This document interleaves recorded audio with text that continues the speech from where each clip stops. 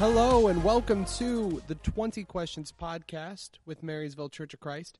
My name is Bishop Darby and I'll be your host today. Today we're going to be diving into one of the oldest questions that has plagued Christianity for the better part of a millennia. It's called the problem of evil, and it has a variety of different tentacles, a variety of different forms, and I think all of us at any point in our Christian walk has wrestled with it. The question, the problem of evil goes like this. If God is all-knowing, God would know all that will occur, including the evils that will occur.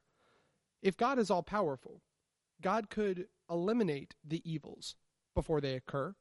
And if God is all good, God would desire to stop the evils before they occur. But the reality is, evil occurs. So either God is not all-knowing and didn't know it was going to happen, God is not all-powerful and could not stop it, or, perhaps most troublingly, God is not all good and chooses not to stop it. This problem of evil has plagued all of us. We've all wrestled with it.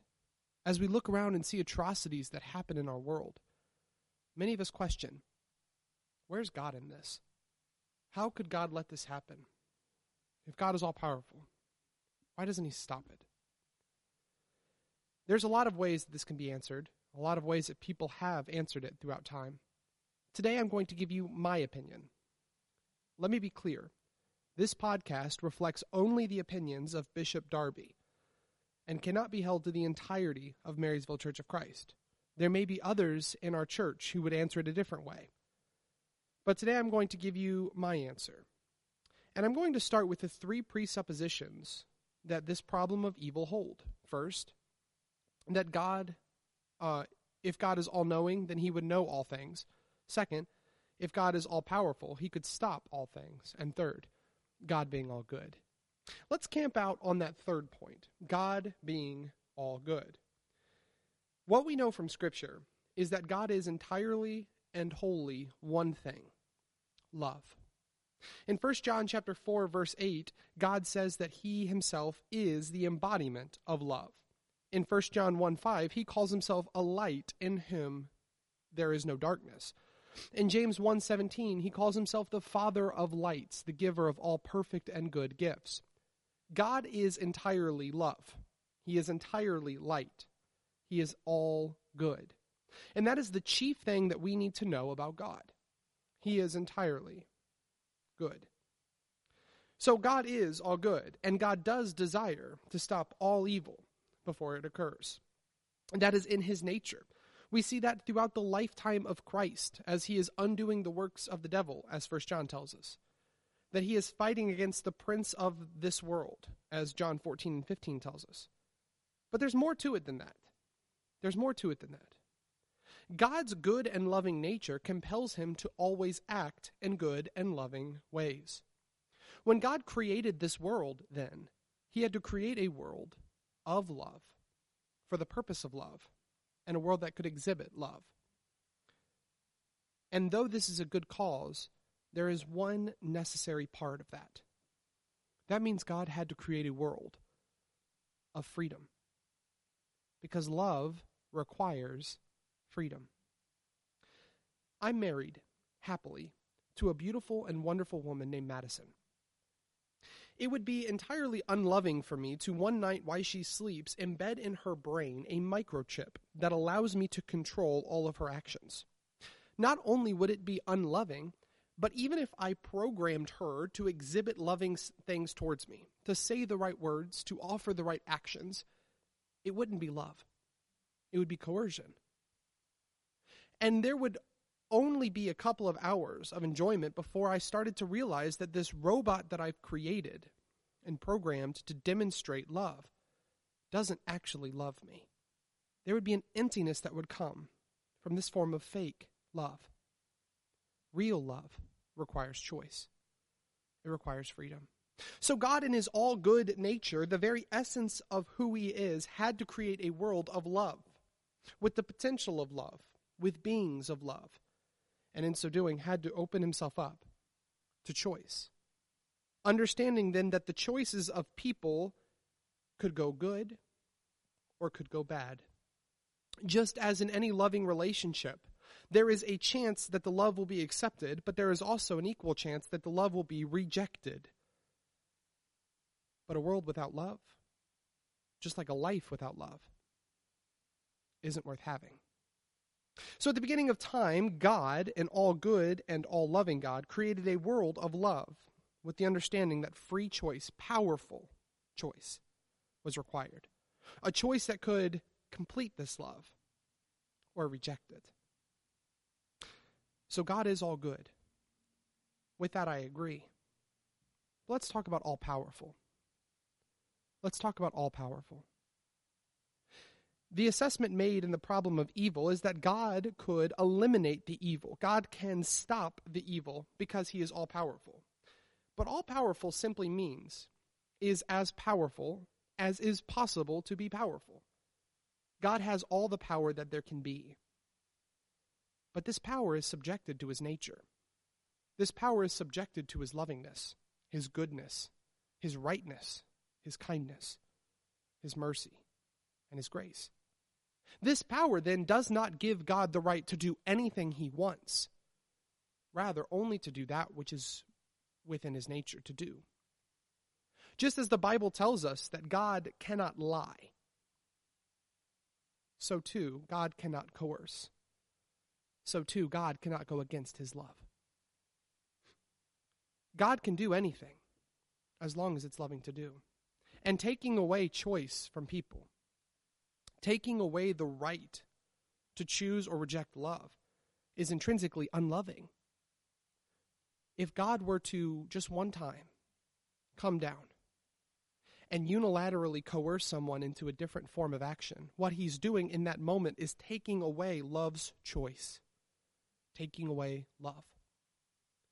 And God will not and cannot act against his loving nature.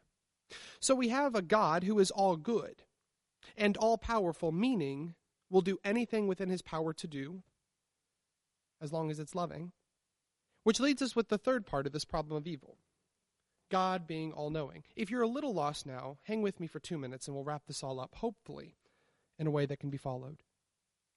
What we have is a God who knows all that will occur according to the problem of evil. But again, let's nuance all-knowing. Just like all-powerful, all-knowing can know all things that can be known. God knows all things that can be known. That doesn't necessarily mean everything. As we talked about, love's choice gives humanity a real and meaningful free agency. We have the right to choose X or choose Y freely. God's not going to coerce it because he needs freedom for love. So God's not going to coerce our decisions. He may work to help us make decision X. He may try to get us to make decision X, but he's not going to force us to make decision X. Decision Y is always there. And with this freedom comes a true power. We are instilled a true power by love's choice to choose X or to choose Y in any situation. But if that freedom is truly free, then that means the outcome is truly open. If in any given situation, I could equally choose X or equally choose Y, the only thing God can know in that moment is that I could choose X or could choose Y. Now, God, in his amazing intellect, may have an idea of which way I may go. But let's be clear on something. Freedom, free choice, truly uncoerced free choice, necessitates an open future, which means there is no set future. Meaning that in any given moment, God can only know the possibilities of what may occur. Now, in his intellect, and as we see through Scripture, sometimes he can know those options very well. Sometimes he can even guess what outcome will come. But the future is non-existent. It just exists in possibilities. And so God only knows possibilities. The Bible talks a lot about this. And for time's sake, I don't have a lot to be able to go into, but let me offer you a couple of passages. In passages like Jeremiah chapter 18, God refers to himself as a potter, and we like the clay.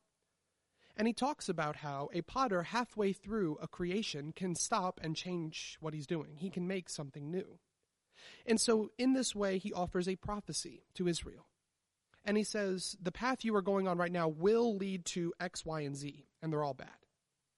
But, verse 8, but if you change, something new will happen. What that indicates is that God sees the future not in the form of what will or won't occur, but what could occur. He sees possibilities. In Numbers chapter 14, verse 11, and Hosea chapter 8 and verse 5, God asks open-ended questions about what the future may hold, what it could hold. Frequently, God is caught off guard, expecting decision X to be made, but in fact, decision Y being made.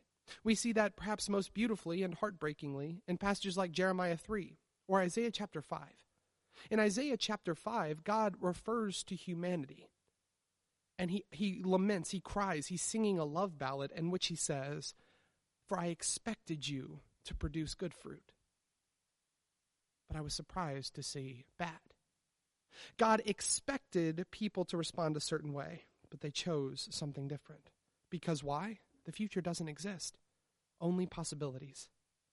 We see passages like that in Jeremiah 19, verse 5, Jeremiah 32, verse 35, Jeremiah 7, verse 31, constantly. But we also see moments where the future is changed. God depicts a certain outcome, but the choices of people change it. For instance, in Exodus chapter 32, God says that the Israelites will be destroyed, but in verse 14, Moses changes the outcome. In Numbers 11, Numbers 14, Numbers 16, Deuteronomy 9, Judges 10, 2 Samuel 24, 1 Kings 21, 2 Kings 13, 2 Kings 20, 2 Chronicles 12, on and on I could give you, of moments where the future has changed from one outcome to another, from one possibility to another. So what does all of this have to do with the problem of evil? Well, let's review what we've learned. One, God is entirely loving and will only do that which is loving. God is all-powerful but cannot and won't act against love, meaning he won't act against choice, free choice. And third, God knows all things that's possible but can't definitively know the future because the future doesn't exist.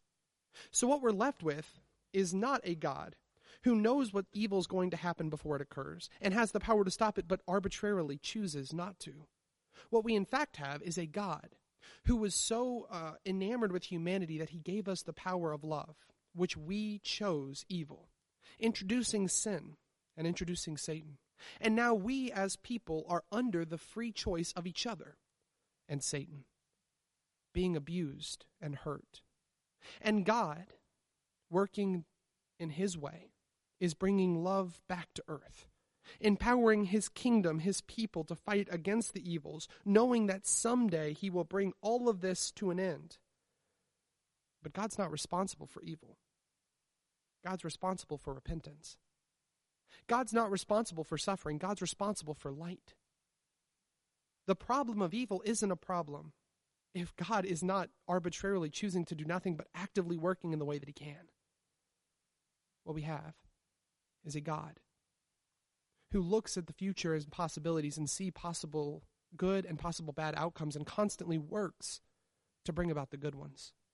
We as people constantly get to choose to follow or not. And likewise, we are constantly being impacted by the free choice of others. Why do bad things happen? Why does God allow evil? Well, God's not responsible for it. Satan is. Free choice is. I'd like to end this little thought by changing this problem of evil that we read. Changing it like this. God is all-knowing and knows all that is possible to know. God is all good and does all things in love. God is all-powerful and can do all things that are perfectly good and loving.